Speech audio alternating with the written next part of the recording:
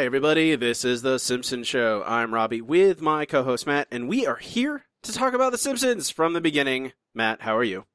I am wonderful, and in a wonderful act of, expanding the genre for the podcast, we've added a new character. Oh, right. That's true. I like that, Matt. You're smart. We are joined today by reoccurring. I guess this isn't his first appearance, though. Shh, it's new. Okay, I got it. Andrew Bloom of the andrewblog.net. Andrew, how you doing? Welcome back. Thank you very much. I'm doing well, Robbie, and thank you guys for having me back despite my many complaints about the Christmas Eve cinematic universe. I don't know. I think part 2 has some redeemable. I think it has some stuff that's like, it's like Prometheus, like it's not great, but there's stuff in there that you can take. I mean, it's fine, but part 5 with the Yuletide Soldier was a shameless cash grab if I've ever seen one. I'm not going to defend part 5. You can't defend part 5. No, it's impossible. We are brought to you by supporters on Patreon. You can support us by going to patreon.com/The Simpsons Show. For only $2 a month, you gain access to all of our bonus content. $5 a month, you get episodes a little bit early. There's other things you can go look at. We really appreciate everyone who does support us, keeps the show ad-free. Also, you can go to Apple Podcasts, not iTunes, Apple Podcasts. Give us a 5-star review, subscribe, tell your friends. I know every podcast tells you to do those things, but they tell you because it really does help. Helps the show find more people, and we like that. On to this week's episode. It is The Itchy and Scratchy and Poochie Show, episode 4F12, originally aired February 9th, 1997, written by David S. Cohen, before he became X. Cohen, and directed by Stephen Dean Moore, finished tied for 38th. Nielsen rating of 8.8, third highest rated show on Fox that week, behind, I'm guessing, The X-Files and King of the Hill. That'd be my guess. Shocking, I wonder. It doesn't say, I couldn't find it, but I'm guessing it's been behind X-Files and King of the Hill a lot recently, so that's my guess. Those are both good shows, mostly. Looking at you, X-Files. Seasons, after 6, probably? After Mulder leaves, honestly. That's it. Yeah, that's when it gets terrible. Yeah. The Couch Gag is a parody of the Sgt. Pepper's album cover, which we've seen this one yet before, have we? Or I want to say we have. Did seem kind of familiar. I want to say that I don't know. I don't pay attention anymore. I think I've said those words before, but we were in the second half of the season, and it's in this point where they start sprinkling in the ones from the first half because they don't want to have to make 24 or 25 new Couch Gags every year. Regardless, it's a short intro. And we get this episode guest stars Alex Rocco as Roger Myers Jr. and Phil Hartman as Troy McClure. In a very bit part. Yeah. Troy McClure is a very small part. Roger Myers Jr. has a very large part in this. Alex Rocco does a good job, as always. I think he just generally is doing his actual voice, but it really works for Roger Myers Jr.'s character. So he brings out this sort of consistently world-weary and annoyed at everything quality in Roger Myers that drives home how he is this annoyed studio head. Yeah, he is the cynical Walt Disney. And Walt Disney was already quite cynical, so that's pretty cynical. Episode begins with Krusty the Clown on television. He has a one-man pie fight, which I wish we actually would see that. I'm curious what that means. that would blow their animation budget. I guess so. We get Itchy and Scratchy, but there's no one watching the show. Marge walks into the room and the television's just on, but no one's watching. Bart and Lisa are nowhere to be found, and she tracks them down, and she's like, "Why don't you guys want to watch your show?" She's a little confused. You're missing the Itchy and Scratchy show. Yeah. Don't you like it anymore? Sure, we love it. But how can we watch TV when it's so beautiful out? Well, yeah, Mom. We love you and Dad, too, but God knows we don't need to see you every day. An occasional hug is all I ask. Mom, you can hug me when I'm asleep. I do. Just like a mom, hugging you when you least expect it. So Marge doesn't have a lot to do in this episode, but that's such a great little character moment for her. Yes, it is. And I think that, I don't know, I'm going to be mentioning the news group a lot in this episode because it weighs heavily into the actual content of the episode, honestly. But also, there were complaints about off character, like of these characters, like Marge not objecting as much to Itchy and Scratchy and things along that line. But frankly, I think Marge has gotten past that. We've seen her try and stop Itchy and Scratchy multiple times, and it doesn't, I think because that was fruitless, she's kind of backed off and seen it as relatively... It's only really a couple times, right? I mean, it's just, Itchy and Scratchy and Marge, and then she went to Itchy and Scratchy Land with them and didn't really seem to have much of a complaint about it. I don't know. Like, I think some of those complaints, especially in the news group, were probably just because of the nature of this episode, which pokes fun at them, maybe is a little mean to them at times, but that I think some of the backlash against... I don't think Homer or Bart, Lisa, or Marge are really mischaracterized in this episode. I think they're kind of mostly inconsequential to this episode. Really, aside from Homer, but yeah, I was going to say Homer's pretty central, but Bart, Lisa, and Marge are kind of like background characters. I mean, but Homer doesn't. He's not like super Homer. Like he doesn't really like do a lot like what you expect from Homer. He's more of just like a big cheerleader for Poochie because he's Poochie. He also doesn't drive the episode the way that Homer normally does. He sort of is carried along by events that are happening as opposed to his choices and his decisions moving things forward in the way it would happen in a normal Simpsons episode. Yeah, exactly. And I think that's also probably... I think people, when they're complaining about mischaracterization, they probably are really just like, it's a plot-driven episode. It is like, obviously the writers and creators are making episode about making the show in its 8th season. This is episode 167 of The Simpsons, and this is the episode where they pass the Flintstones as the longest running primetime animated show. Which I don't know. I can't. That can't be the exact placement of this episode being that episode that passes the Flintstones. That cannot be a coincidence to me. It feels very purposeful they chose this to be that episode, the one where it talks about the exact problem of longevity in a show like this. Did you say longevity? Is that not a word, Matt? No, it's not a word. It's perfectly cromulent. Well, in the Simpsons world, I'm sure it is. Longevity. What would you replace it with? Give me a substitution. Longevity. I like my word more. I think longevity move the T and is the a V word around.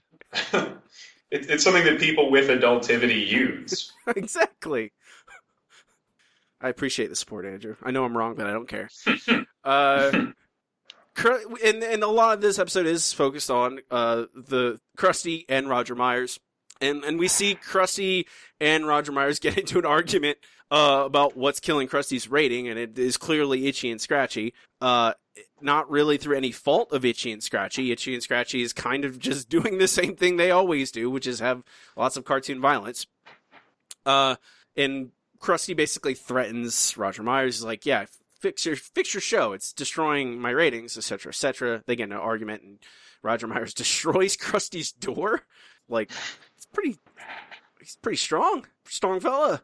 Well, yeah, I mean, it's all those cigars. That cigars make you really strong. Breakfast of champions. And lunch and dinner of champions.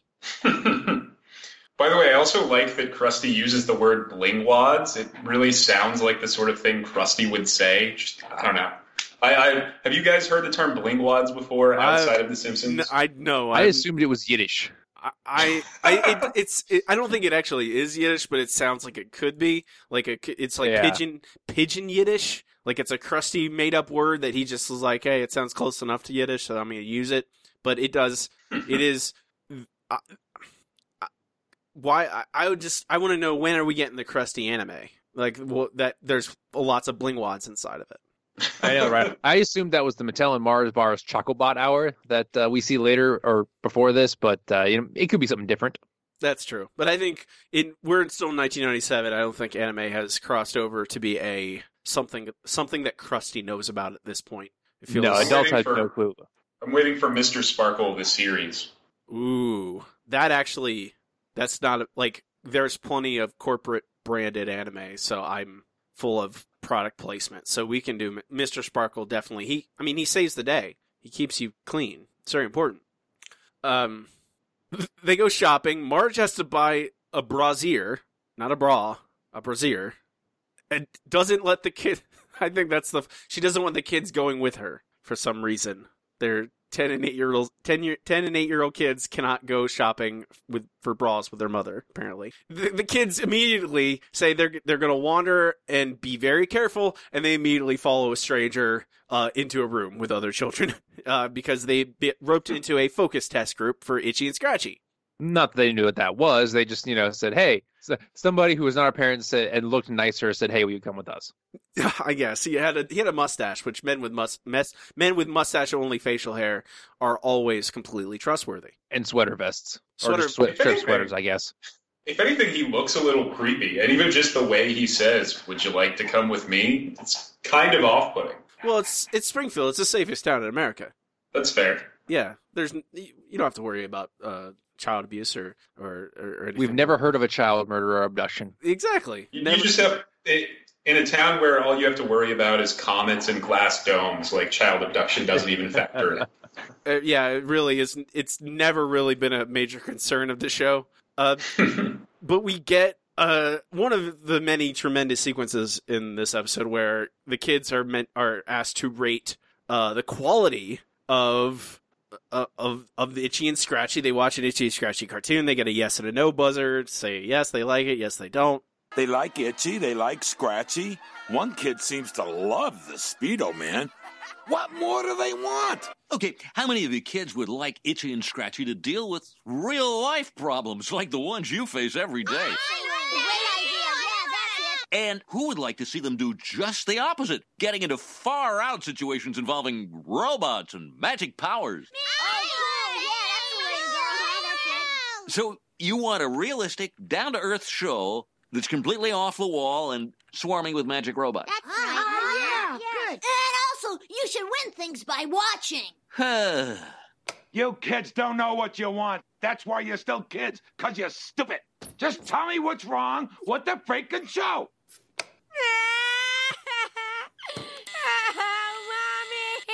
Excuse me, sir. The thing is, there's not really anything wrong with the Itchy and Scratchy show. It's as good as ever. But after so many years, the characters just can't have the same impact they once had. That's it. That's it, little girl.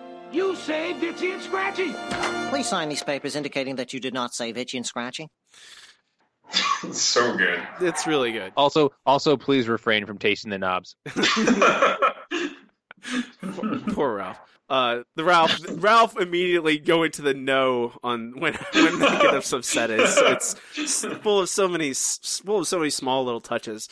That I mean, obviously, are like when the moderator specifically mentions, do you like down to earth or do you like more outlandish, crazy things like robots?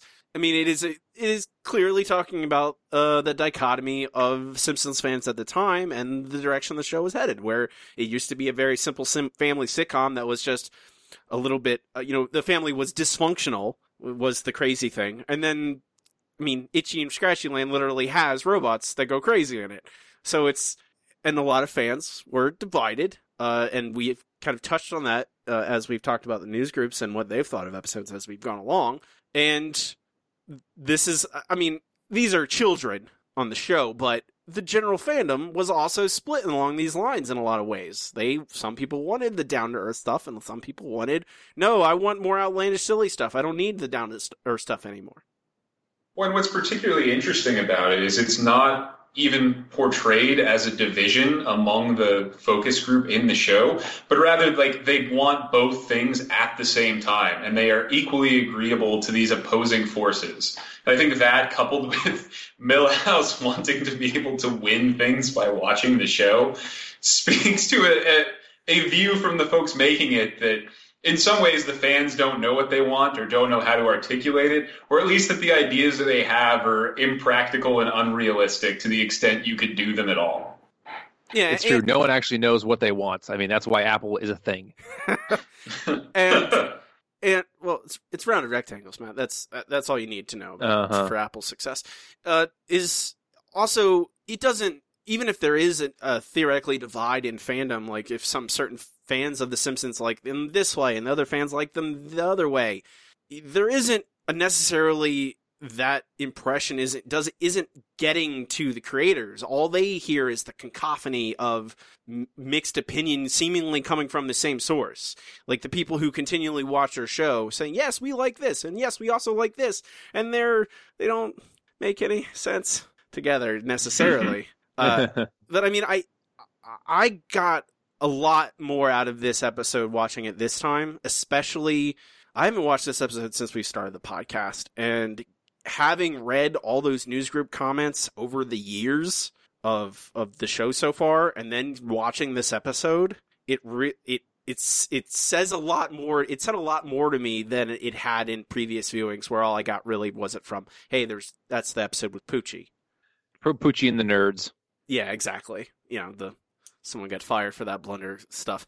But I mean, Lisa nails it on the head. I mean, Lisa is kind of the voice of reason in this, where she's just like, yeah, it's the nature of art, and when a series like this has stuck around for so long, it's the same for so long. Eventually, the novelty wears off, and there's nothing you can really do about it, unless you add a new character.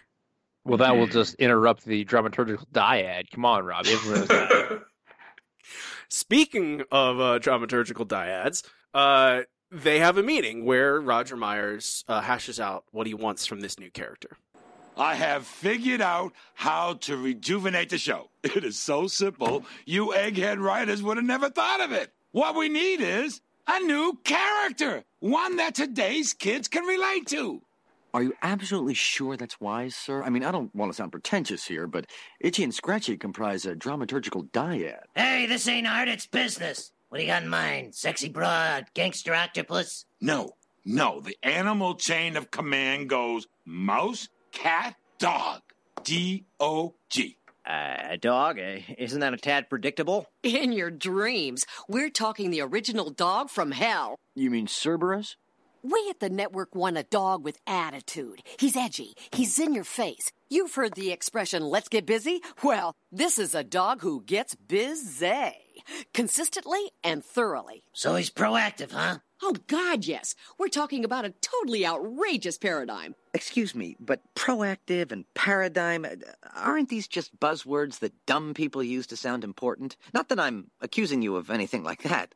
I'm fired, aren't I? Oh, yes. The rest of you writers start thinking up a name for this funky dog. I don't know, something along the lines of, say, Poochie, only more proactive. Yeah!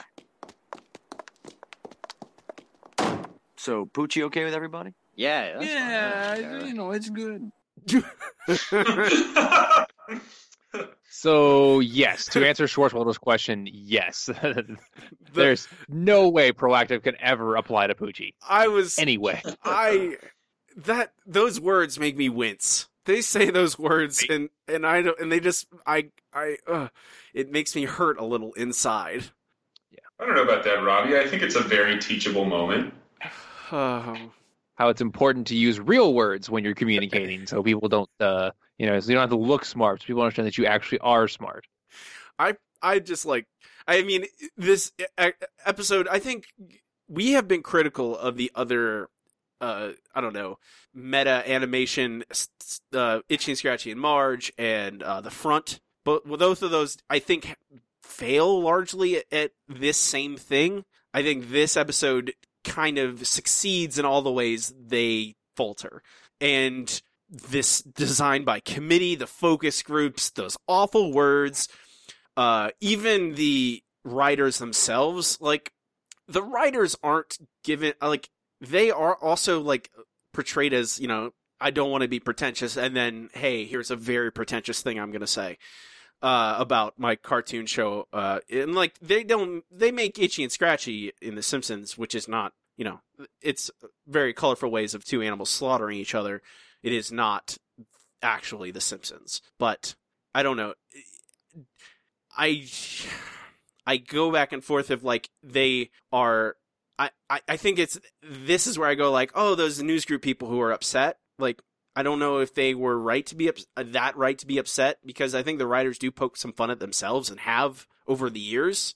But it also, like, they have all the power, so it's not necessarily equal in my eyes.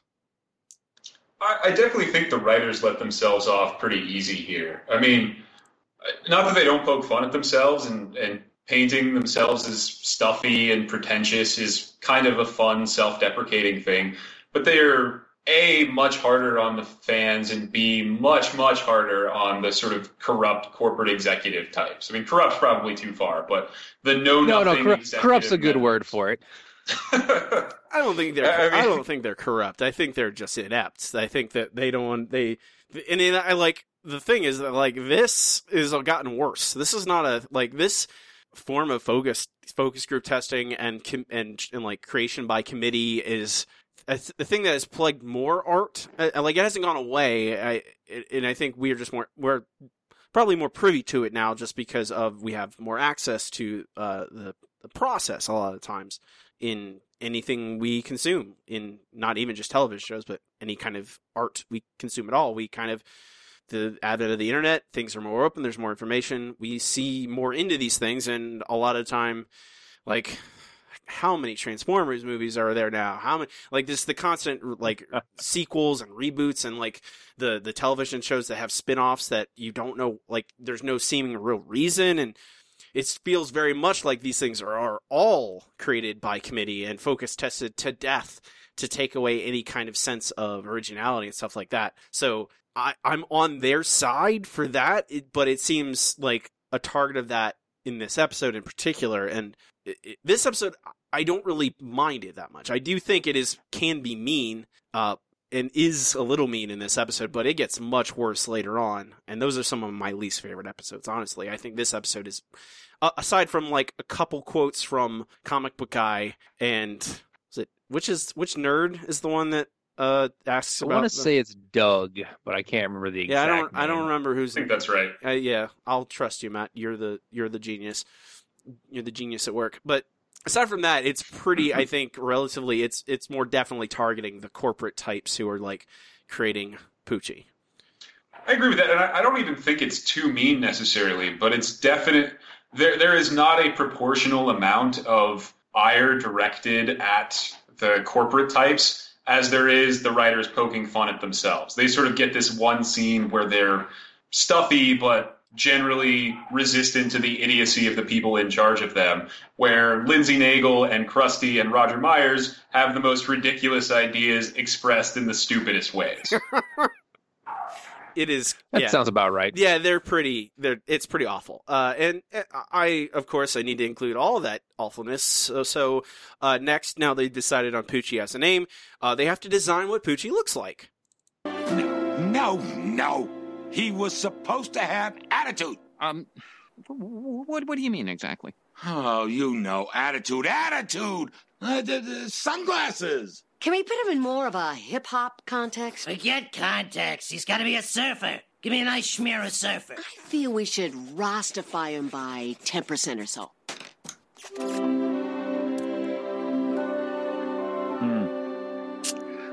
I think he needs a little more attitude. Oh, yeah. Bingo. There it is, right there. That's it. I love it. Everyone knows attitude comes from giant sunglasses. Yeah, Ray-Bans. That's all you need. That is a that's a substitute. That makes you cool. A substitute for personality. You just have giant Ray-Ban sunglasses. Well, cool clothes in general are a substitute for personality because, obviously Poochie can't look like Itchy and Scratchy at all. Yeah, this episode, it speaks to that general trend towards like to freshen something up. It's not to like go back to the core of the thing and try and extract something from that. It is so like, hey, let's just do a completely different thing. I'm sure that will strike the right chord with the fans who have watched something for years and years and years. We get the headline that funny dog to make life worthwhile. Oh, so they brought in Scrappy too. Okay, just to make sure. Well, on top of that, I absolutely love how the show captures the incompetence of the attempt at coolness from a bunch of middle-aged executives. Like, if you want people who are going to be able to tap into the hipness that's going to appeal to the youth of today, ask like a cigar-chomping head of an animation studio and Krusty the Clown. Like, they know cool. Rostified. No. Everyone knows the only cool middle-aged person is The Rock. I mean, if you're not The Rock, don't bother trying to be cool. They should have learned that back in the 90s. He's not that cool. He's really cool. He's you not. Just don't know it. Matt, I'm a wrestling fan. I follow wrestling very closely, and therefore The Rock relatively closely. He also siphoned good Rock. You get the wrestling one. He siphoned a lot of coolness based on sunglasses, so there's something there. I That's guess true. But that was the 90s. He doesn't wear sunglasses anymore. He has a different image. I mean, he has adjusted. Will give him that. He has very good people that tell him exactly how to act at all times. We get Roy, so this will be the last episode of the Simpsons show, because Roy has appeared. We don't need to go any further. This is the pinnacle. We've clearly reached it. It's all downhill from here. It is all downhill from here. Roy's obviously like, Poochie shows up, Roy shows up. Like, it is clearly, hey, they just want to make very clear, hey, the parallels of Itchy and Scratchy and Poochie we're directly applying them to our own show. They want to make that explicitly clear. And I mean, I think the lack of subtlety is actually a good thing in this case. I don't necessarily need them to be. This is not a subtle topic, really. It is a pretty glaring thing that has happened to many shows, and something that they talk about when Oakley and Weinstein were talking about their seasons. They're like, yeah, we thought the show was going to be ending soon, so we just kind of did whatever. And this is, I think, one of those episodes where they purposely are like, yeah, we're going to talk about our own obsolescence. And then it just went on and on. But there is some subtlety to Roy, because what I appreciate about him is they never explain why he's there. He just mysteriously shows up and everybody takes his presence for granted, which I think sells the sense in which he's just been shoehorned into the show without ceremony or any reason to be there perfectly, in a way that, like, oh yeah, and our cousin Roy is coming to stay with us for a few weeks. Yeah. I mean, it's funny because it's the exact opposite of Poochie. Poochie gets brought in with huge fanfare, and Roy's just there. Roy's always lived with The Simpsons. He always will live with The Simpsons. He's always been there. They back and CGI'd him into the old episodes. Oh, God. We've always been at war with Eurasia. There's always been a Roy. There will always be a Roy. Oh, okay. Now watch this ad for a brand that didn't exist when the show originally aired. Okay, good. Homer, they find out, the family finds out there's auditions for Poochie's voice, and the family encourages Homer to audition because he has a strange voice. I pulled this clip mainly because it echoes my own life experience. Hey, Lise, look, they're adding a new character to Itchy and Scratchy. Poochie the dog. Adding a new character is often a desperate attempt to boost low ratings. Yo, how's it hanging, everybody? Morning, Roy. Yeah, hi, Roy. Hey, they're having open casting for the voice of Poochie. You should try out, Dad. You have a funny voice. I do not. Haven't you ever listened to yourself on a tape recorder? I prefer to listen to Cheap Trick. Well, here, say something.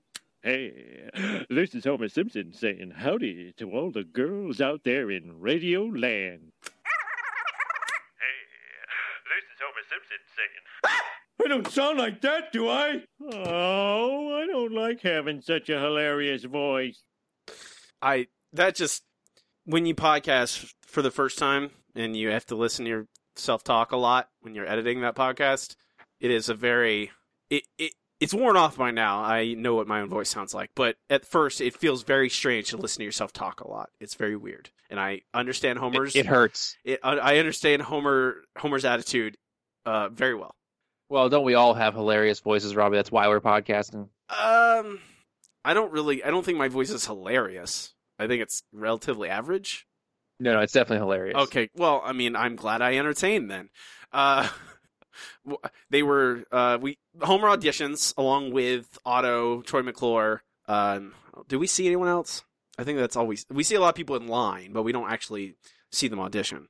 No, it's just Otto, Troy McClure, and Homer. Yeah, but Roger Myers loves Otto, loves Troy McClure immediately. But then Homer auditions and he thinks Homer's terrible. Homer gets angry and then suddenly transforms into the perfect Poochie. All it requires is a little bit of anger and frustration in Homer's voice, and suddenly he has the attitude that Poochie needs. But Homer gets the job. It's an attitude of sarcasm, apparently. It's one of the weird things rewatching this is Homer just sort of does a sarcastic argument with Roger Myers, and that doesn't end up being anything that Poochie is really like. But I mean, I think that no. Go ahead, Matt. Sarcasm was a substitute for personality in the late 90s. That's how you know people were cool. I was gonna say I think it's true for me. I think it still is I think sarcasm still is used for a lot of people to substitute for personality, but cynicism too. You have to fight that. That's a tough battle. I think that Homer, like the fact that Roger Myers is just willing to accept anyone, and he himself is like, he doesn't even know necessarily what he thinks Poochie sounds like, because he first is like, Otto's perfect, and then Troy McClure is perfect, and they are completely different voices. Troy McClure is a trained actor and is very like perfect diction. Otto is a stoner that is like that drones out every word like Cheech and Chong, and they are both perfect for the role. Homer shows up. Yeah, you're great too. As soon as you have a little bit of attitude in your voice, which isn't really that different anyway. And it's just another way to illustrate, that this creation of Poochie is like so aimless and purposeless. It doesn't matter who plays Poochie. It could be anyone, really. There's no driving force behind his creation aside from we want a new character. Like, it's soulless and purposeless, which is to be bad fair, in art. He's a cartoon character. Well, he's a cartoon character whose whole point is to either kill or be killed. So I feel like there's not really a concern for the actual dramatic action. Also, I mean, is that his purpose, though, Matt? In his one appearance, he does neither of those things. Well, I mean, Roger Myers Jr. was about, he goes mouse, cat, dog. So I assume at some point he was supposed to also be killing somebody or protecting. I mean, it's like the old Tom and Jerry cartoons where they always had the bulldog to also punish the cat. So I feel like that's where they were trying to go with this. And then they got sidetracked by idiocy. As one so often does. Again, along with cynicism, the other sin of life is getting sidetracked by idiocy. Especially being a network executive. Yes, exactly. But I found the title for my podcast. Okay. Excellent. That's a good. It'll stand out. You get some SEO potential there. But that's we go to commercial with Homer getting the job. And Homer gets the job, and when we come back, he's already recording, and it's a fun experience for everyone involved. Okay, Homer, let's get a level check on your voice. Sheet smells by the sheet store. Wait, let me try it again. Relax, Homer. You'll do fine. I'm June Bellamy. I do the voices of Itchy and Scratchy. You? But you're a lady. She's a lady, all right. Ah, beautiful lady. Hey, it really is you. How'd you get to be so good? Oh, just experience, I suppose. I started out as Roadrunner. Meep. You mean meep meep? No, they only paid me to say it once. Then they doubled it up on the soundtrack. Cheap bastards. You folks ready to begin? I guess. Is this episode going on the air live? No, Homer. Very few cartoons are broadcast live. It's a terrible strain on the animator's wrist. I know. What kind of crazy show would be broadcast live? It's such the snappy answers to stupid question response from June Bellamy is one of my all-time favorite exchanges on the show. Just her line delivery and the matter-of-fact way she reassures Homer is brilliant. Yeah, and she is. I'm guessing that everyone says, and it seems fairly clear. She is a reference to a voice actress named June Foray, or I don't know, Foray, who most famously did the voices of Rocky for Rocky and Bullwinkle. Flying Squirrel? Yes, exactly. And did the voice of Natasha as well in Rocky and Bullwinkle. So, and many, many other voices. I think she was also Granny in the Looney Tunes cartoons. And she was in many, many, many, many other shows. But she actually appeared in The Simpsons once upon a time. In the very first season in Some Enchanted Evening, she was the receptionist for the rubber buggy baby bumper, the babysitting service. Yes, we got that. Thanks, Robbie. You're welcome. Like I said, we knew you'd get out of it eventually. You just gotta give me a little bit of time. I'll be fine. But also the other note is the Meep Meep. This is a real life note. I found this while I was recording and I thought it was very interesting. The original Meep Meep was just like a horn that they recorded, but then they lost that very specific horn, so they just had Mel Blanc do it. Makes sense. Yes, but I thought that was a very interesting factoid. There's also cartoons from the past. It's also a good place to mention that Tress MacNeille is really great in this episode, both as Lindsay Naegle and June Bellamy. Like, she captures the bland corporatism of Lindsay Naegle, but there's also a sort of weathered jadedness, or like seen-it-all quality to June Bellamy that makes it meaningful when she has her turn at the end of the episode. Yeah, she does a fantastic job. Yeah, I mean, I like Lindsay Naegle becomes basically the stand-in for all corporations in the show, but at this point we haven't really seen that much of her. She hasn't even named yet. But this is her first appearance, I think. Yeah, I believe so. But also June Bellamy is she sells both roles equally well. I mean, and honestly, I think all the performances is really good. Even I think Dan Castellaneta does a tremendous job at both at Homer and his role as Poochie, which is Poochie's a strange thing, and I think Dan Castellaneta does just it's a weird tone to strike when you're doing a voice inside of your voice, like he's doing a voiceover inside of an animated show already. It's like a weird layer of performance that he adds onto it, and I like that a lot. All right then. But for Poochie, there is already a huge marketing push, which is not really the kind of thing you really want to do with this, because they definitely oversaturate. They even have they give Apu a cardboard cutout that he can write things, and Poochie is selling Brillo pads for 98 cents, which that seems a little expensive for back then, but I guess it was the Quickie Mart. Matt, you said the word oversaturate. How does that happen? How do you do that? That's not a thing. You can you can't show a concept to people over and over again until they just roll their eyes at the mere mention of what you're trying to sell. You absolutely can't do that, because people will just love it the more you show it to them. I was gonna say, like, there's no finite limit to people's attention span or interest in a thing. Like, the more you show it to them, the more they like it. It's 100% universal. Yep. That's definitely how that works. Mm-hmm. Science. But science, yep. But in the midst of this giant marketing push, we also have Homer and June doing basically PR before the show has even come out. Homer is apparently already famous as the voice of Poochie, so they get a whole bunch of people to the local nerd store, aka the Android's Dungeon, and it does not go well. Hi, question for Miss Bellamy. In episode 2F09, when Itchy plays Scratchy's skeleton like a xylophone, he strikes the same rib twice in succession, yet he produces two clearly different tones. I mean, what are we, to believe that this is some sort of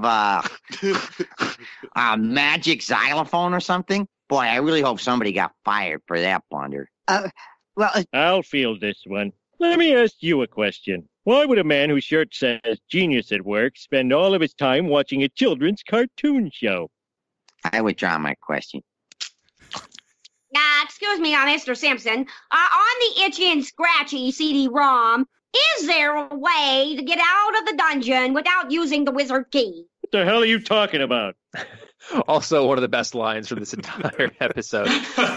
Why would you ask a voice actor about a video game? I don't get... Matt, nerds. I mean, nerds are the worst. I'm not going to lie. I mean, I generally agree with that sentiment, honestly. I mean, I don't know how many, I know you have gone to panels at conventions for many topics. The part at the end of every panel I've ever gone to where they open the floor to questions is death almost every time, because people, it is the worst. People are bad. They're bad at good. Like, they ask, like, I've been at panels where people who are some of the most talented creators or people just in general in their field, and they get asked the most tedious, banal questions, and that's like another point where I come back and watch this, and I used to like kind of resent the poking fun at the nerds, but it's not wrong. It's not true. I think the problem, I guess there's just, it's my exposure to that over the years, which has made me a little bit, I don't know, cold to these, but it also makes me like, I still have sympathy there because a lot of the people who are the biggest fans of this thing. Like and I think that's what you see with the people who were on the news group at the time is like, yeah, they were super obsessed and probably too obsessed with the show.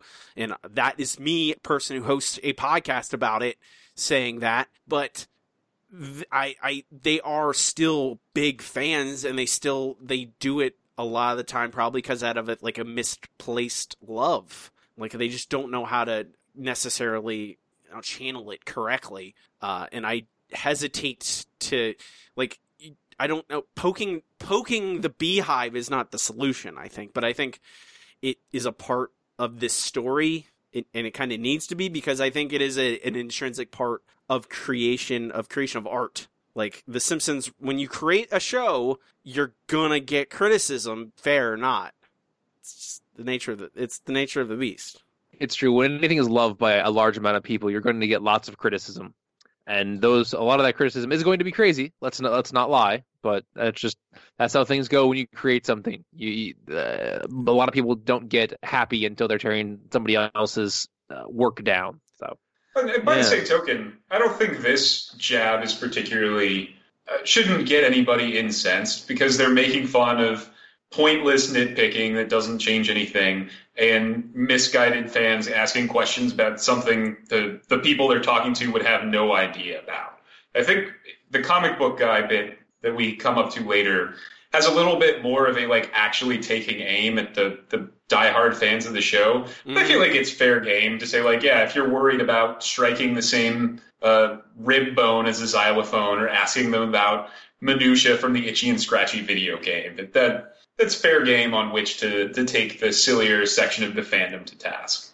Yeah, and apparently there was also a post about various other news groups at the time, and apparently if you went to the Monty Python news group, there was a lot of chatter about just a Monty Python video game, and not. The show ended well before this time period, so I guess that makes sense. Once they're done with the Q&A, comic book guy calls it to a swift end and then says that everyone can get one signed 8x10 of Poochie by Homer, except for comic book guy, who goes straight to the front of the line and gets 4 because he is a special snowflake. Let's move on to the premiere of Poochie, where everyone's super excited and the Simpsons host a party. Do we have to? Everyone is super excited. Oh, don't you worry. I captured the entire thing that you now have to listen to. Oh, good. Excellent. So strap in, folks. It's 2.5 minutes of pure entertainment. Once in a great while, we are privileged to experience a television event so extraordinary it becomes part of our shared heritage. 1969. Man walks on the moon. 1971. Man walks on the moon. Again. Then for a long time, nothing happened. Until tonight. Behold the future of comedy. Poochie!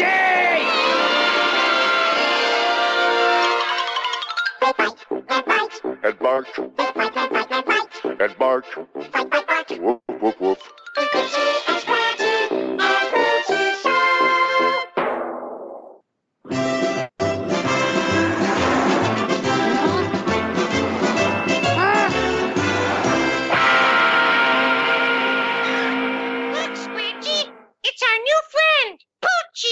What's that name again? I forgot. The name's Poochie D, and I rock the telly. I'm half Joe Camel and a third Bonzarelli. I'm the Kung Fu hippie from Gangsta City. I'm a rapping surfer, you the fool, pity. Oh, Poochie is one outrageous dude. He's totally in my face. Wiggity, wiggity, word up. Rock on, party. When are they gonna get to the fireworks factory?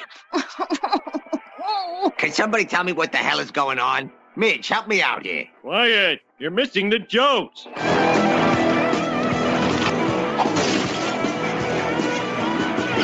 Catch you on the flip side, dude masters!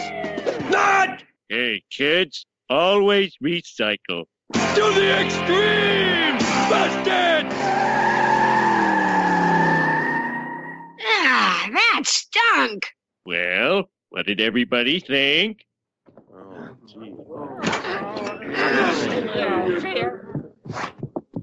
Homer, I can honestly say that was the best episode of Impy and Chippy I've ever seen. Yeah, you should be very proud, Homer. You, got a beautiful home here.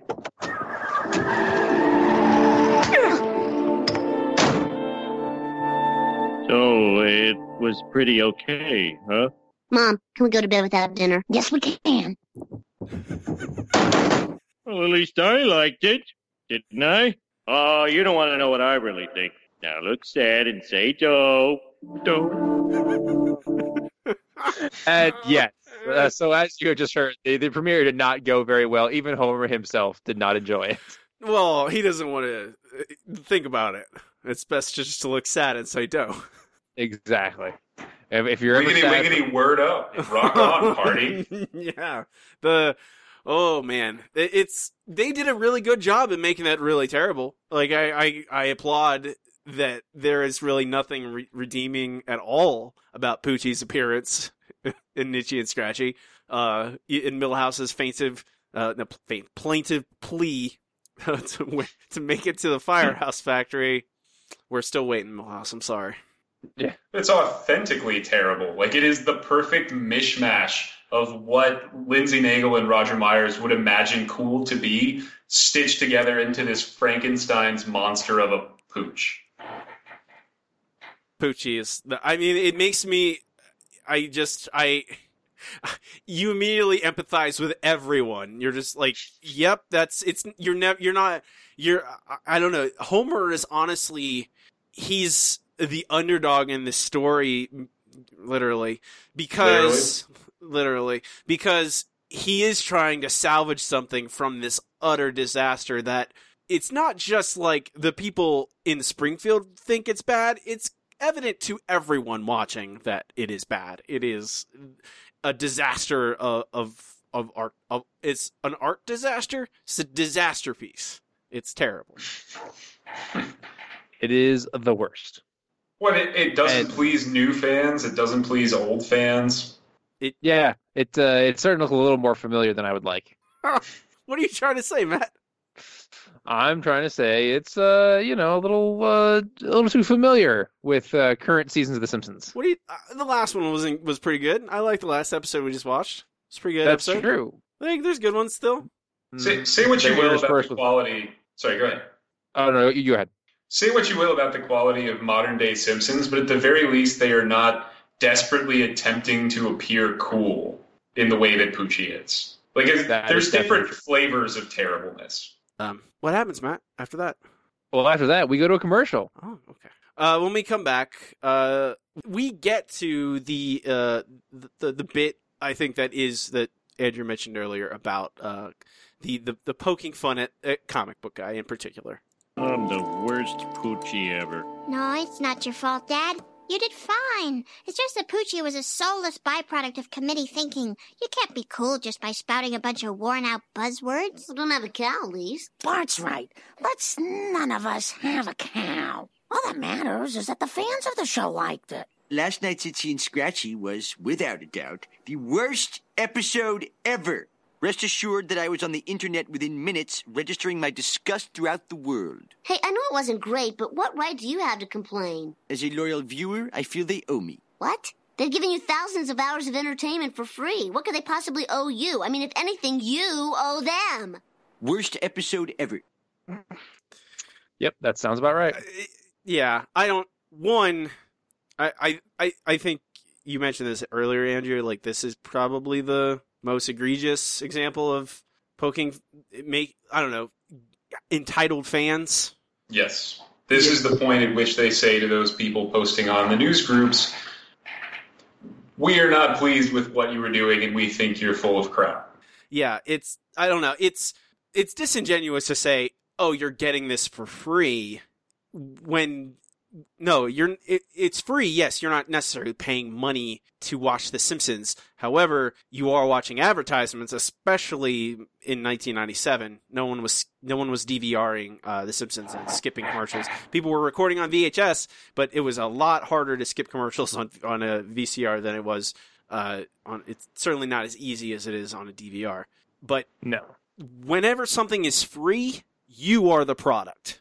You are the thing that's being sold, and that's they were getting marketed to. I mean, and that's a thing that I think in 2017, as more and more people stop watching television and more people have ad blockers on their browsers, on everything they look at the internet with, to get away from all the insidious advertising, and people are realizing like how bad it is and how much time it takes away from you, that in 1997, you watched The Simpsons, you weren't doing it for free. You were watching advertising. You were being marketed to, and that was where they got the value from.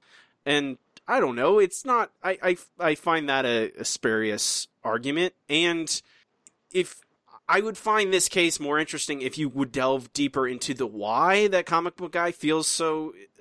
Like, that is a thing that I find very interesting in fandom. In like, yes, there's often huge critics of a thing they actually love a lot, which ostensibly comic book guy would be, of Itchy and Scratchy, to be so engaged with the product that he would go on a newsgroup and post about it, the internet, and say it's bad.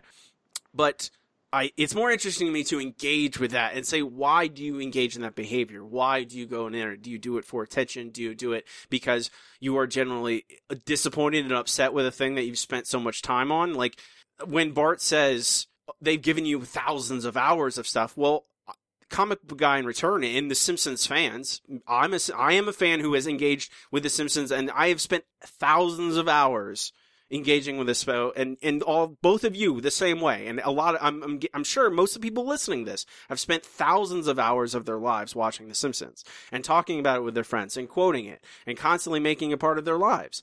And when you just dismiss that right off the bat with, oh well, they gave it to you for free, you can't complain. That's when it becomes problematic to me. And I'm really of two minds about it. On the one hand, I think there is a 5% of the Simpsons fandom that is very loud and impossible to please. And I think that is a good deal of what the people behind the scenes see and who they were thinking about when they were writing this exchange between Bart and Comic Book Guy. And it is very justified, and you know this from reading through the news group, that there are people who were living through the greatest era of what I would consider the greatest television show of all time and could do nothing but find fault with it. And it's certainly understandable to me that the folks behind the show would have some frustration at that and even blow off that steam in the show itself.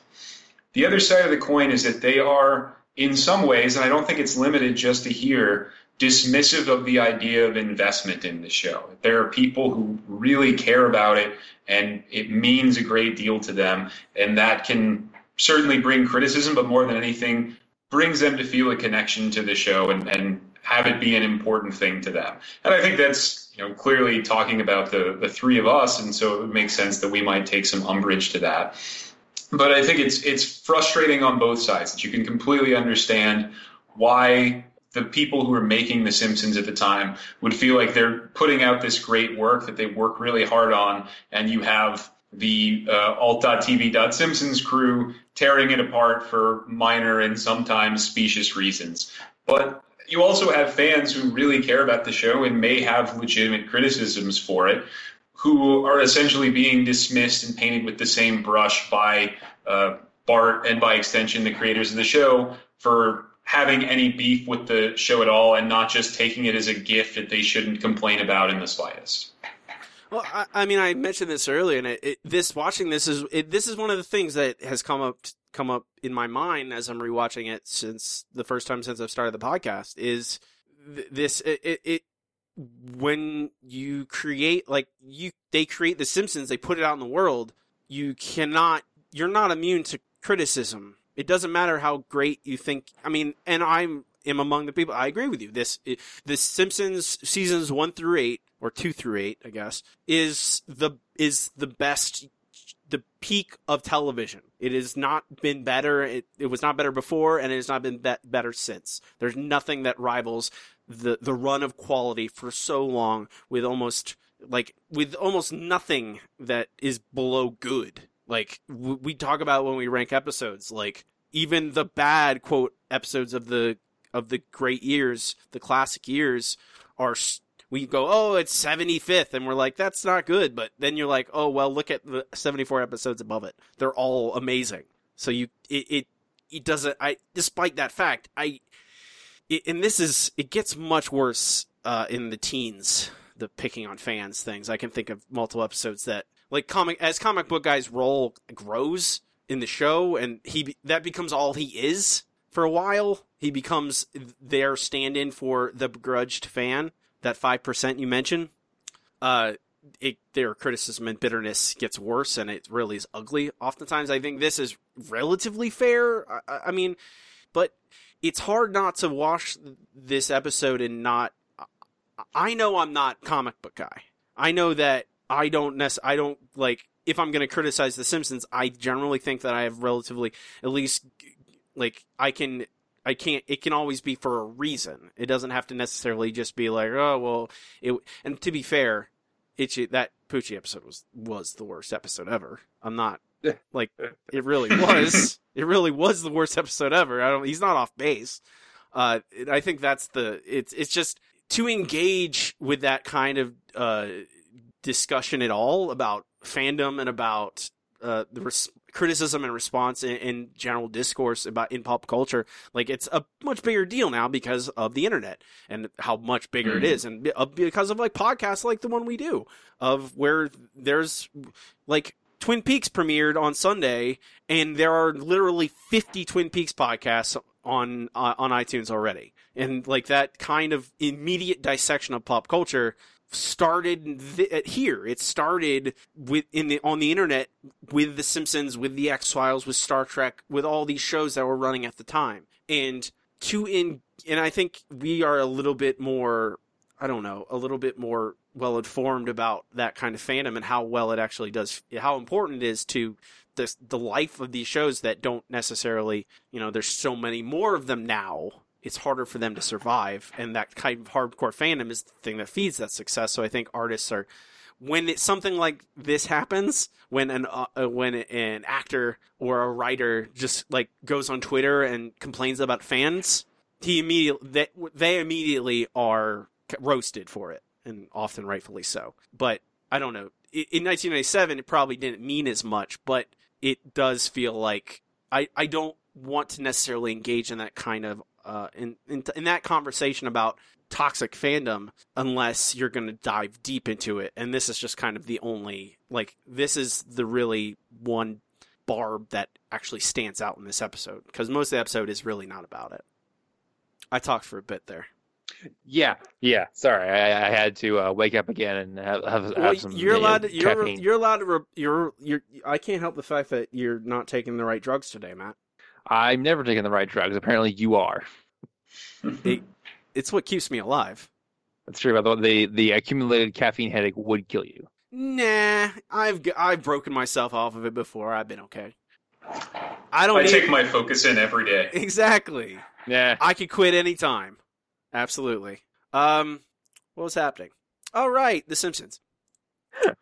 But immediately, this is that one episode was bad enough that Krusty is freaking out.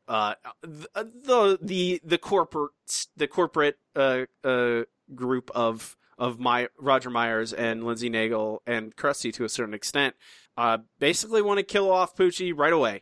Homer comes in. He has some suggestions to improve the show. I've been doing some thinking, and I got some ideas to improve the show. I got it right here. 1, Poochie needs to be louder, angrier, and have access to a time machine. 2, whenever Poochie's not on screen, all the other characters should be asking, "Where's Poochie?" 3... Great. Just leave them right there on the floor on your way out. So where's Poochie? That's a good place for suggestions, Yes. I love that Homer's ideas for improving Poochie are to just steal from other cartoon dogs. I mean, that is how you that is how you make good art, right? You take from other things. You steal directly. If we don't steal our ideas, where are they supposed to come from? I know, exactly. Am I supposed to come up with this stuff on myself? That's craziness. Homer overhears. He sneaks into a broom closet, I guess through a back door or something, and overhears that they're trying to kill Poochie. And he reveals this to the family at dinner. And they said they were going to kill Poochie off. Really? Oh, how terrible. Yes, terrible. It's not your fault, Homer. It's those lousy writers. They make me madder than a yakking heat. You're right, Marge. It's not my fault. I'm not going to let him treat Poochie like dirt anymore just because he's the new guy. Right on, Mr. S. Put a sock in it, Roy. Yeah, you tell him, Roy. Yeah, Homer doesn't really understand why people don't like Poochie. I think I don't think Homer completely understands why people don't see something in Poochie. I think there's a sense in which Homer just doesn't understand that art works any differently than like, hey, I liked making this and was happy to make it, and so people should like it. And if they don't like it, they must have some unfair. They're being unfair to what I made. It's a very true to Homer. It's a very childlike perspective on it. They're like, I liked making this and I'm proud of it, so other people should be too. Yeah, it's a very innocent kind of take on the creation of art, which I think is probably, with everything else in this episode being like so cynical, with even like every person involved in Itchy and Scratchy is in it for like weird, like, Krusty just wants ratings. Roger Myers just wants money. Lindsay Naegle, money as well. The writers themselves, like, they're pretentious, and you don't know necessarily, like, they're writing Itchy and Scratchy. Well, it is their job. They are getting paid. And they have these highfalutin, like, philosophical ideas about what Itchy and Scratchy is, when Itchy and Scratchy is just a show about ultra cartoon violence. And Homer, even June, like the other voice actor, is kind of, she's been around the block a long time. She's worked in the field. She's been shafted by other companies. Warner Brothers? Yeah, by Warner Brothers. And she's a little cynical and bitter. Homer is innocent and naive, and he just wants the thing he made for people to like it, and he's making it because it's fun. He doesn't even ask to be paid. Which seems like quite the oversight with Homer. I would think so, but live and learn. Yeah, and I think that's probably another minor nitpicky character thing. Like, Homer does generally have pretty high concerns about money.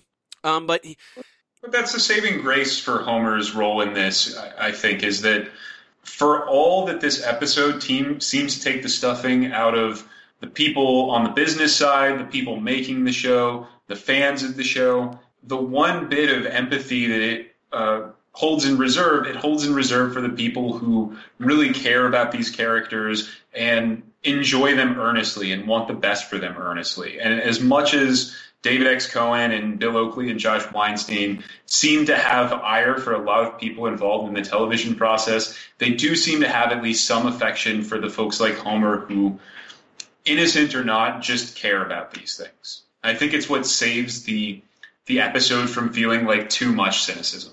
Yeah, and that's The Simpsons in general. Is a lot of times it is saved by the earnestness of the family, like of the emotional arcs. And Homer after watching this season finale of season 28, Homer is like a dog. He's loyal and happy, and you like him immediately. It's just that natural magnetism to someone who's kind of pure at heart. You can't stay too upset at Homer, and even despite the fact that Poochie is a terrible, terrible character that everyone should hate, I still am pulling for Homer despite all that, because of his natural charm and the kind of character Homer is. When they're planning to kill Poochie, and they are recording, I guess, will be his final lines where he just happily accepts death by Rusty Chainsaw. Rustier. Yes, it needs to be rustier, as rusty as possible. Homer kind of stages a mutiny here, and will not perform unless he gets to record his rewritten version of the episode. You can't just kill off a classic TV character. Poochie could be bigger than curly fries. But first he has to win back the audience. That's why I'm going to read these lines I wrote myself with my own 2 hands. Forget it, Homer. We can do this show without you if we have to. But not without me. Jeez. Let him try the new lines. All right. We'll try it. Action. Hey, Poochie, you look like you've got something to say. Do you? Yes, I certainly do. Hello there, Itchy. I know there's a lot of people who don't like me and wish I would go away. And I think we got off on the wrong foot. I know I can come off a little proactive, and for that I'm sorry. But if everyone could find a place in their hearts for the little dog nobody wanted, I know we can make them laugh and cry until we grow old together. And cut. Cue applause. Everyone's very touched by Homer's earnest plea. I still disagree that Poochie could catch on like curly fries. Well, Homer, satisfied by his earnest plea, thinks that he's maybe placated everyone. They sit down. He sits down with the family to watch the newest episode of Itchy and Scratchy and Poochie. Well, look who's here. Hey, Poochie, you look like you've got something to say. Do you? Yes, I certainly do. I have to go now. My planet needs me. Wow, Poochie came from another planet? I guess. Hey, that wasn't supposed to happen. Those Sphinx double-crossed me. Poochie's dead! Now, kids, we all know that sometimes when cartoon characters die, they're back again the very next week. That's why I'm presenting this sworn affidavit that Poochie will never, ever, ever return. This document conforms to all applicable laws and statutes.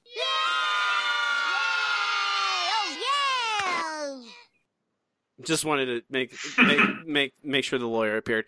Poochie returns to his home planet. He never returns.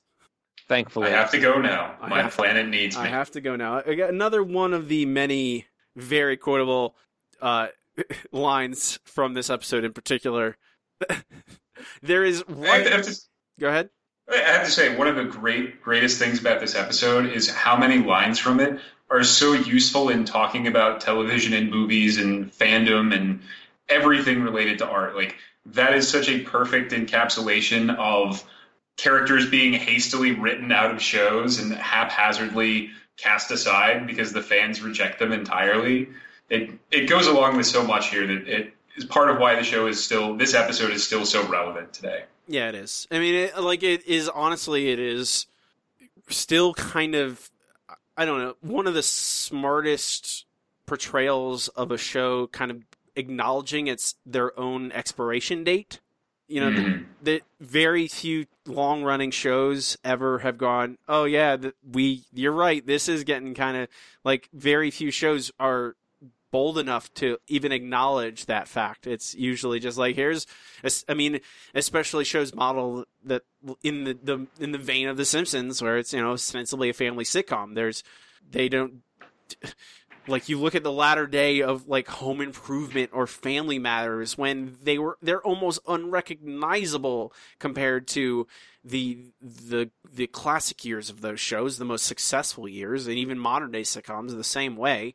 I mean, like, casts and the casts often change so much, and you're like, what am I watching? If you go back to the early, they're so different, and they don't ever acknowledge it. And the Simpsons in particular did quite openly in this episode, and it was like, clearly, like, hey, every show like this has an expiration date. It's just the Simpsons decided we're gonna keep going. We're just gonna keep going past it for 2 decades, I guess.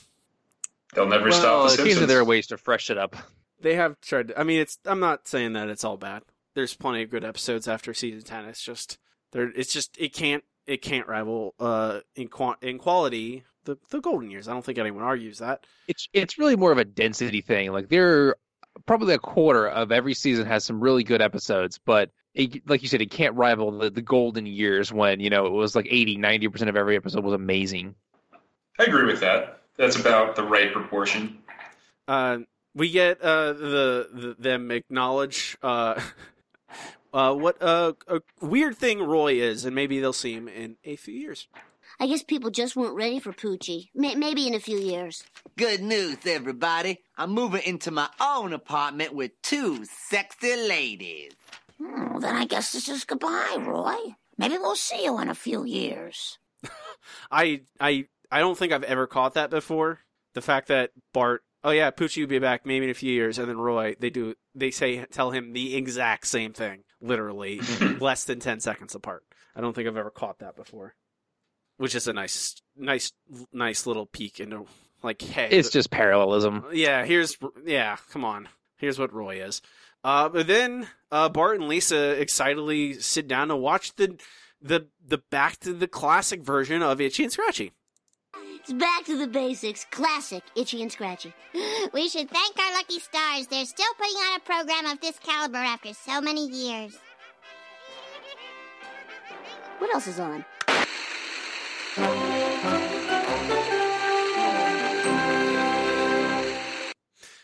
You remember Static? Remember that when that happened?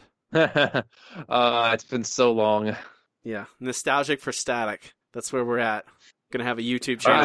I call it nostalgia. I'm nostalgic for modem noises. There's you can buy a basically a synthesizer that replicates modem noises. So you can just may finally be able to sleep. Yeah, you just play those noises all night. And then you get the modem noise hider from Artie Ziff. Another very topical invention from Mr. Ziff. And that's how the episode ends, with Bart and Lisa turning off the television. I can't help but feel like this is a harbinger for something that never happened. A harbinger? Matt, saying words is hard. Harbinger? I know it. Harbinger. There you go. I can do it. Just give me some time. Come on. You gotta teaching moments, Matt. You don't win friends with salad. Just give him enough longevity. Yeah, come on. There you go. Eventually, you'll do it. It feels very much like they saw an end that never came. It's true. Bart and Lisa changing the channel definitely feels like a prediction that the show was on the verge of running out of gas. And they weren't wrong necessarily. Like, that's the weird thing about it, is this episode feels very incorrect in how the folks behind it seem to very clearly predict that the show was going to end soon, and it obviously hasn't. But they also kind of foresaw the end of the classic era before it hit for reasons that were almost unavoidable. And you definitely get the feeling of that from Bart and Lisa just flipping and the screen becomes static. It almost feels like it could be a series finale if that's what they wanted to do. Yes, that would be perfect. I mean, I think we threw that idea around someone threw that idea around when we were talking about proposed endings for the show. I mean, I think that if those guys were working on the show and they were as close as anyone on seeing probably what was coming, they were the ones who were having to pitch ideas and trying to figure out what to make 24, 25 episodes out of. And you can these seasons, I love them. They're my favorite, but they're my favorite because they are examining a lot of the issues that they build up for now 6, 7, 8 years of all those ideas that were kind of thrown out there, and all the Simpsons were, and their identity they established as being the best show on television. And I imagine that they saw that, and they've openly said, we thought the show was going to end after we were gone. Probably not last much longer. What show lasts longer than 10 seasons? Almost none of them. Almost none. Supernatural made it. I don't know how. That is a every time. Yeah, I or Bones. What was that one with Katherine Heigl? the doctor show, hospitals. Oh, Grey's Anatomy. Grey's Anatomy. Whenever someone, like, those three shows are always like, yeah, they're on season 13. I'm like, how? How does that happen? But that is what, like, it feels very much like they were like, well, we're making the show and we're kind of stretching ourselves to, like, very figurative limits about what the Simpsons can do without feeling tired. And they probably went, well, they won't just keep going. But nah, they did just keep going. Can't wait for season 11, my favorite. Oh, but so much to look forward to. Yeah, I don't know. I've said this a couple times before. This episode I like this episode a lot more with this viewing. I've enjoyed well, yeah, because it. now you have more of the background on it. Yes, I guess reading the news groups have certainly given me a little bit more context. Also, just watching everything in order and talking about it every single week, it really, you see where the show has been and what has gone through explicitly to get to this point. And it really, I don't know, it made me think about art in a way that watching it before has never done. And to the same end, what's really impressive is the way that it is still so relevant to the discussions around art and television and movies today. Despite the fact that the television industry has changed markedly in the 20 years since this episode has aired, the same issues about the fans, the same issues of trying to stretch a premise as far as it will go and wondering how much further it can, the same issues of having to deal with corporate interference and marketing. If anything, the episode feels more relevant now than it did in 1997.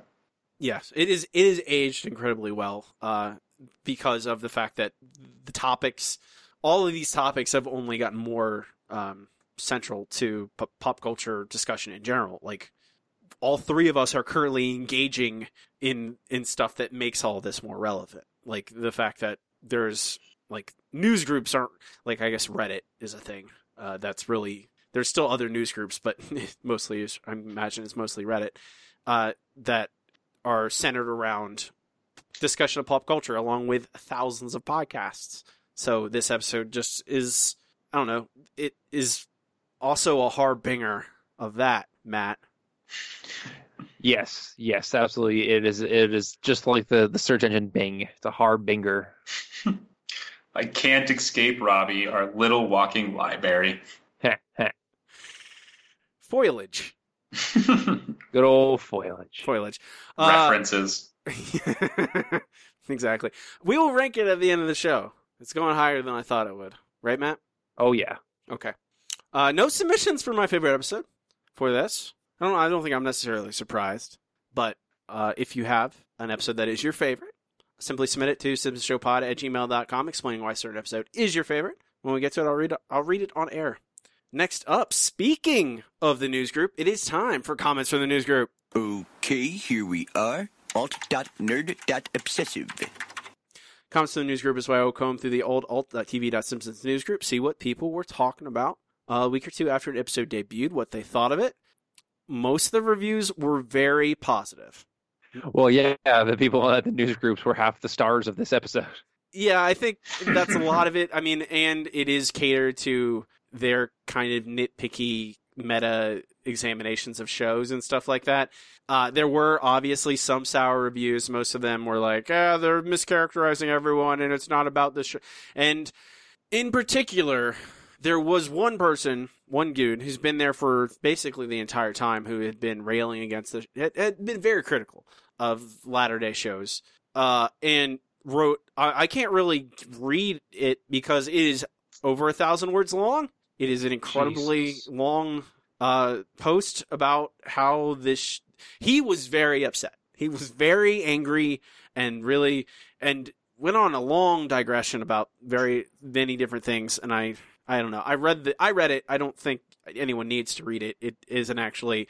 I think he gets the wrong idea from a lot of it, but I don't necessarily think his heart is in the wrong place. I just think that writing that many words about it and then he never goes to I don't think he doesn't make the argument I would make in that self-examination when you're creating art is always valuable. He goes more like, oh, well, you changed the show and it's not good anymore, and this is another proof of that. I'm like, well, you're not helping your own case, dude.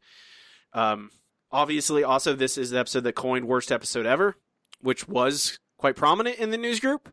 Yeah. And apparently someone at the time searched other news groups for it, and it was quite prominent in alt.tv.simpsons, in alt.tv.xfiles, and alt.tv.seinfeld.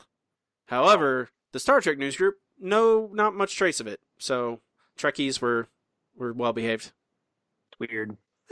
They're a serene bunch. Yeah, exactly. It's you get Next Generation. You have Jean-Luc Picard leading us into the great unknown of space. You don't need to complain about episode quality.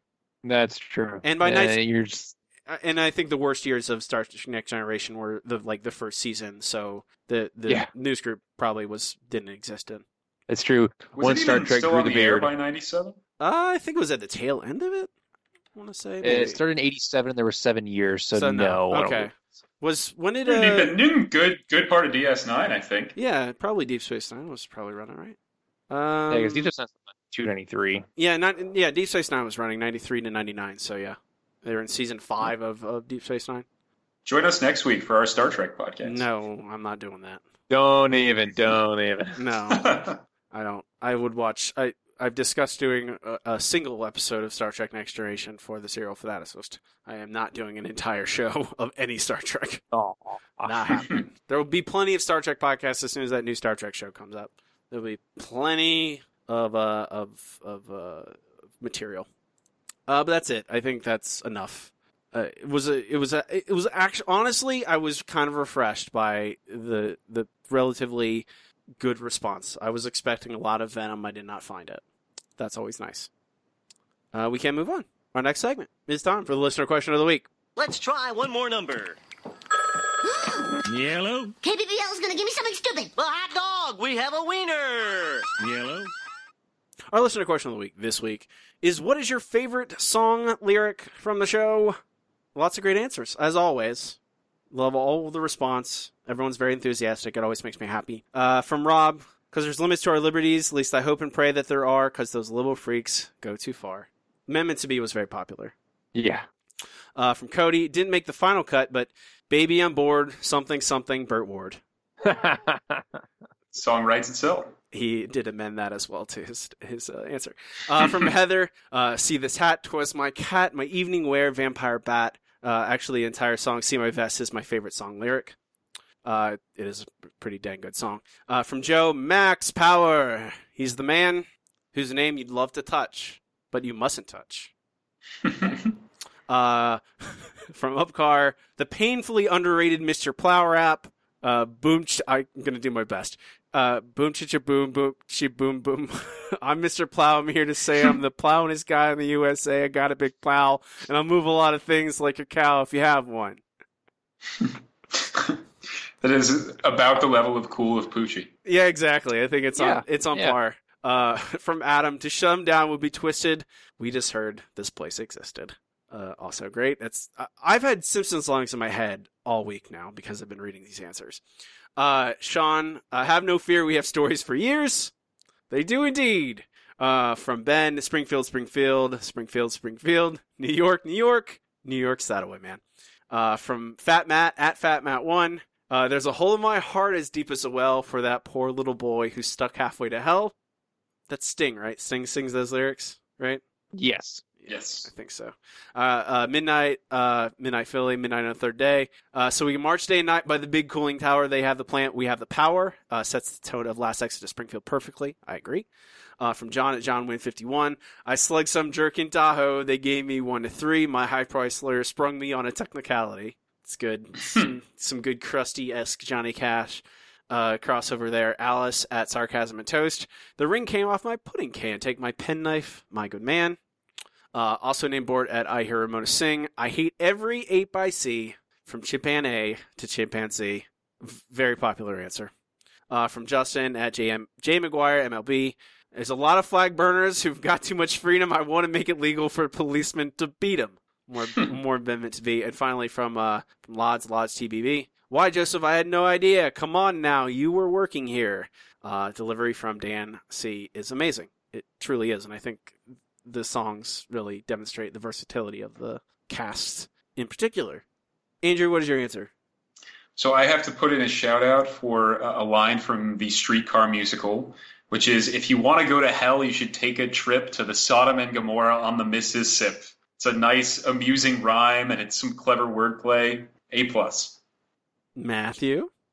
Actually, I was very close to choosing the New Orleans song, but I'm going to have to go with I Hate Every Ape I See from Chimpanzee to Chimpanzee. It's so perfect. Yeah, I agree with you, Matt. We have the same answer. Once again, that the Planet of the Apes musical is wonderful, and that is a brilliant songwriting there. Brilliant lyrics that I can't deny the brilliance of them.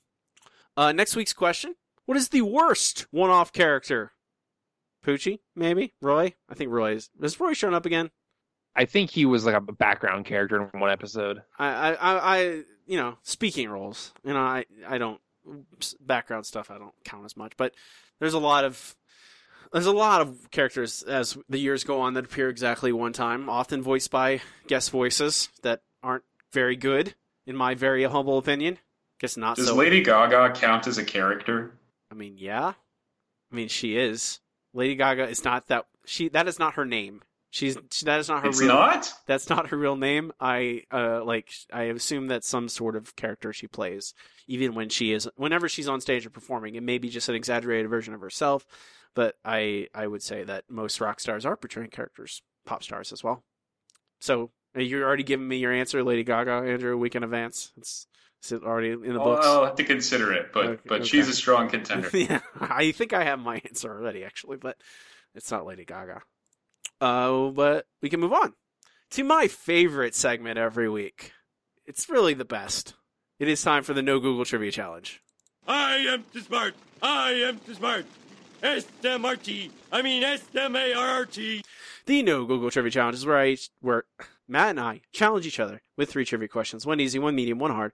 Try and stump the other. We have a wager for this season. Whoever loses must sing a song of the winner's choosing from the show and record it. We'll post it on the Simpsons show YouTube page so everyone can be embarrassed. I'm not doing so hot this season. You got this, Rob. You got this in the can. All right, Matt, I got an easy question for you. You ready? These are all from one episode from season 20's The Burns and the Bees. I definitely don't remember anything about this, so let's hope. Okay, your easy question. What owner of the Dallas Mavericks guest stars in this episode? Dallas. It's Mark Cuban? You are correct. I was okay. Gonna now I remember this episode. Well, I get you a point there, Matt. What's my easy question? All right. Okay. I forgot to. Sorry, I got it, but I didn't include the name of the episode, and I can't remember what it is right now. Oh, so excellent. Good Perfect. luck. Great. Thanks, Matt. Appreciate that. You're so nice to me. I know. What sport does Marge avoid to escape injury, only to be injured in the hotel? Hold on. I'll look it up because that's just mean. Yeah. I guess I could guess sports. I know of many sports.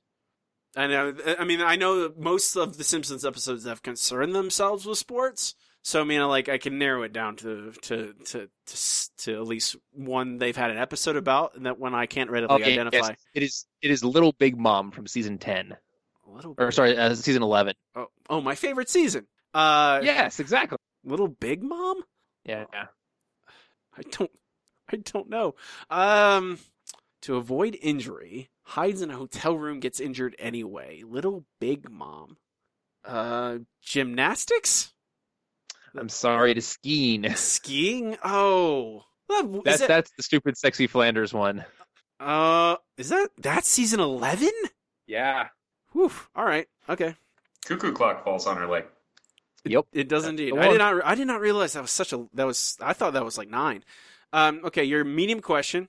Mr. Burns wins what basketball team and names them what? Hey, that's 2 questions. It's not fair. I can I frame these questions, Matt? And I think that the first answer to this is rather easy. So I added a second one to make it a little bit more difficult. I'm pretty sure he wins the Mavericks from Mark Cuban. I don't know what he renames them, though. The Springfield. Oh, the Springfield Reactors. That's not a bad name. No, actually, he wins the Austin Celtics. Oh, of course. Instead of the Boston Celtics. They're fake. And then he names them the Springfield Excitement. Oh, of course, the Excitement. That's NBA team names in the 90s. The Reactors is actually a much better name. That's a much better. I would totally root for a basketball team that was called the Reactors. What's my medium question, Matt? All right, so your medium question. What disease does Lisa convince Homer and Bart they have when they flout her chore wheel? Leprosy. Yes, congratulations. I don't like the amount of condescension in the way you said that. I don't appreciate that. Don't sound so shocked. Yeah, exactly. Is that also that episode? Yes. Oh my! Because Marge stays in the hospital. Right. Yeah. Okay. Yeah. All right. Also, I'm fairly certain I have a finite amount of space that the Simpsons knowledge can fit in, and every time I get new knowledge from episodes we're doing, all that old knowledge just gets pushed off into the ether, and I lose it all. Like the time you took that home winemaking course and then you forgot how to drive? Exactly. I had to relearn. Your hard question, Matt. All right. What Excitement player is nicknamed the Human North Pole? Oh, I'm not going to get this because he has like a crazy name, so I'm just going to go with Iktuk. It is Muck Moo. Oh, yes, of course, Muck Moo. How could I forget my favorite character? He's an Eskimo basketball player. It feels vaguely racist to me. I can't remember that episode really well, but it does seem vaguely racist. Matt, what's my hard question? All right, so your hard question. Who appears to Lisa to help her with her Homer and Bart problem? Oh, God. Well, they think they have leprosy, and then they get sent off to that island, the leprosy island. Yes, who appears to Lisa to give her that idea? Isn't like some book character, I think, or I don't remember. I don't know. You got a guess, Andrew? Is it Lucille Ball? That doesn't count, but yes, it is. I don't get points for Andrew. I'm afraid no. You don't get a phone a friend. That was my phone a friend. Matt. Lucille Ball is the answer. Too late. Oh, okay. Andrew, I assume you brought questions because you're. I did indeed. You always prepare adequately. That was the rejected Boy Scout motto. Do Matt's first. Take a step back. We'll do Matt's first. My theme, which you'll quickly pick up on, was Itchy and Scratchy. So just a heads up. Good, great. Matt, your easy question. According to their theme song, what two things do Itchy and Scratchy do? I believe they fight and bite. That is correct. Let me fact check that. All right. No, I think if that's wrong, I'm going to be shocked. No, I think he got it. Yeah. Robbie, your easy question. What is the name of the version of Itchy and Scratchy Land located in Europe? Itchy and Scratchy Land, Paris, isn't it? Paris. Is that your final answer? Oh God, you're getting me on an easy question now. I swear it was Itchy and Scratchy Land, Paris, wasn't it? Because it's like doing the Disney thing. Yes, it's Paris. Every ounce of my being says it's Paris. What is it? It is Euro Itchy and Scratchy Land. Is it? But isn't there Frenchmen like at the gate? Yeah. Yes. Yeah. His children need wine, but it is Euro Itchy and Scratchy Land. Oh, that's garbage. All right. Sorry, I thought it was easy. No, I'm just stupid. It's okay. All right, Matt, your medium question. Who wrote the novelization of the Itchy and Scratchy movie that Bart reads? Oh, Isn't it Gore Vidal? Is that your final answer? I'm probably wrong, but yes. No, it is not grown-up nerds like Gore Vidal. It is Norman Mailer. Oh, of course. I knew it was somebody who writes super serious books that no one actually reads. Yes. People read those books in college. Yeah, when they're forced to. Robbie, your medium question. In the Simpsons movie, when Itchy runs for president, who is his running mate? I don't remember any of that at all. I have watched that movie relatively recently, but It's in the opening segment that is sort of just a condensed Itchy and Scratchy cartoon. oh, okay. When did that movie come out? 2007 or something like that. It was, season 17, so that was 10 years ago. His running mate is Al Gore. I don't know. Final answer? Yes.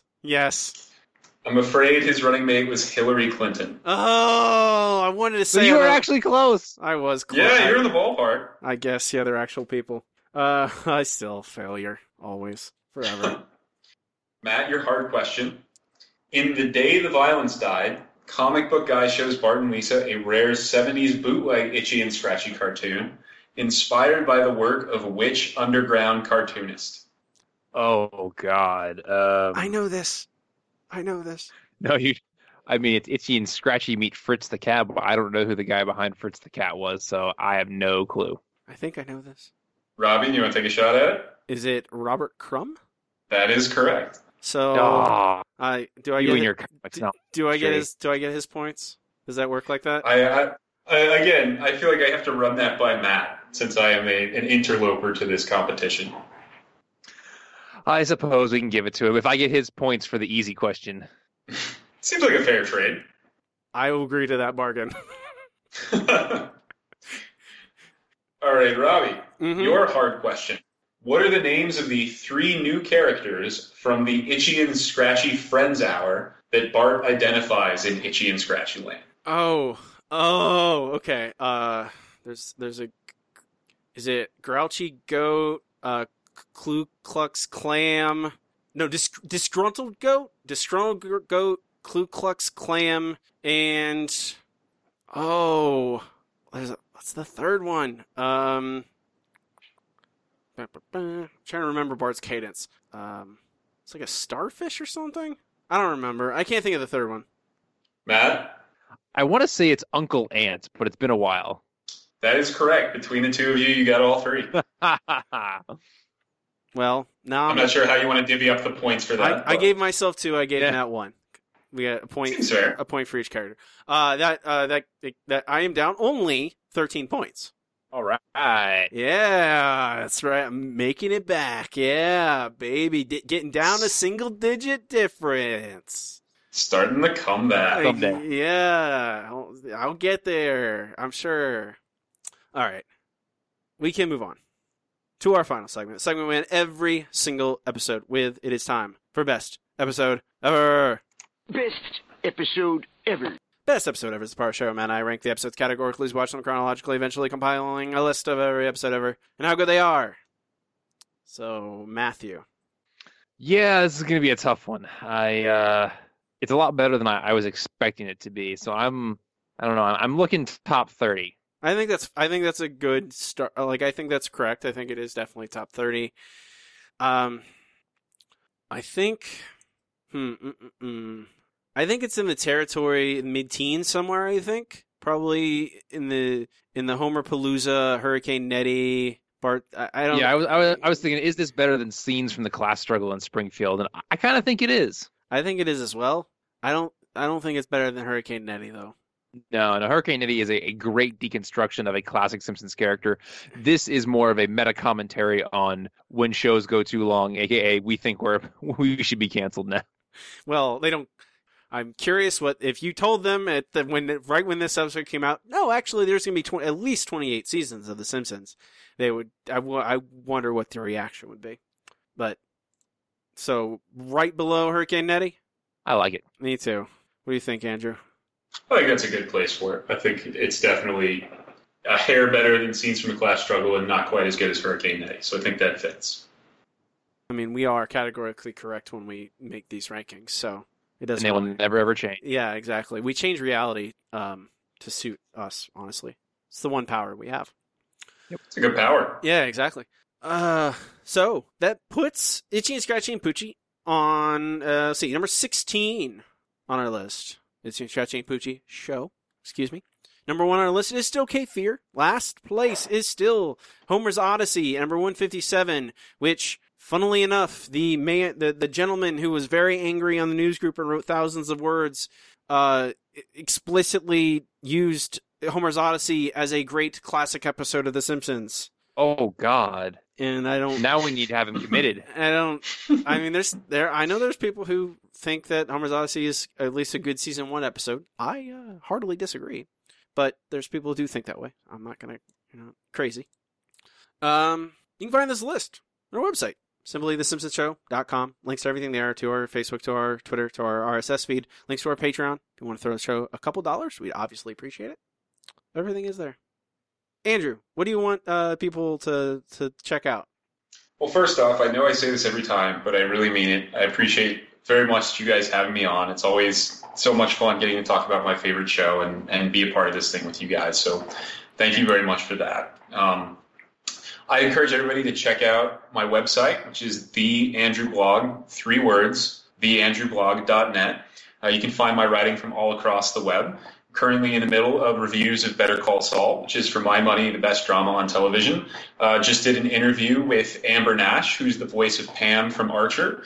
And not too long ago, Consequence of Sound, which I also do some writing for, had a Simpsons week. And I wrote a handful of Simpsons pieces that Robbie was kind enough to help me out with. So I would encourage you guys to please check that out. And you can also find me on Twitter at The Andrew Blog. Again, that's 3 words, The Andrew Blog.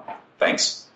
No, and those Consequence of Sounds pieces are really good. I had very little to do with them. I was your Simpsons helper. Just, hey, this is I don't think I really you did it all. That wasn't me. That was you. You had good advice. Sometimes. But I do encourage all you guys to go check out all those things that Andrew just mentioned. You can find me on Twitter at simply Robbie Dorman. I finally caved, changed it. And check out my 3 podcasts. Two aside from this one. The Handsome Boys Comics Hour. It's about comic books. And The Serial Fanaticist, which is about lots of different stuff. The last episode that dropped on the Thursday prior to this being released is about Stephen King's Carrie. So if you want to hear spoiler cast for books from 1974, I have a podcast for you. Matt does not participate in social media unless you're a certain level of Patreon backer. You want to find him. That's true. However, I need to practice all of my languages, so feel free to send all kinds of random languages to Robbie, and I will attempt to translate them with my amazing language skills. Please don't do that. Oh, but why? I get enough random emails to our account, Matt, that tell me that I should pass on notes to I get people. The people listening to this are not the problem. It's the people who just, I don't know where they get our email address, but I just get random emails all the time. Hey, why you guys changed the show? Well, Why did you, Robbie? It's tiring. The public has a right to know. I ran out of ideas. What do you want? I'm a man. I'm not a bottomless well. I'm sorry that there were 2 episodes about elephants. I can't help that. Okay. With that, I'm Robbie. And I'm Matt. And keep watching The Simpsons. Shh.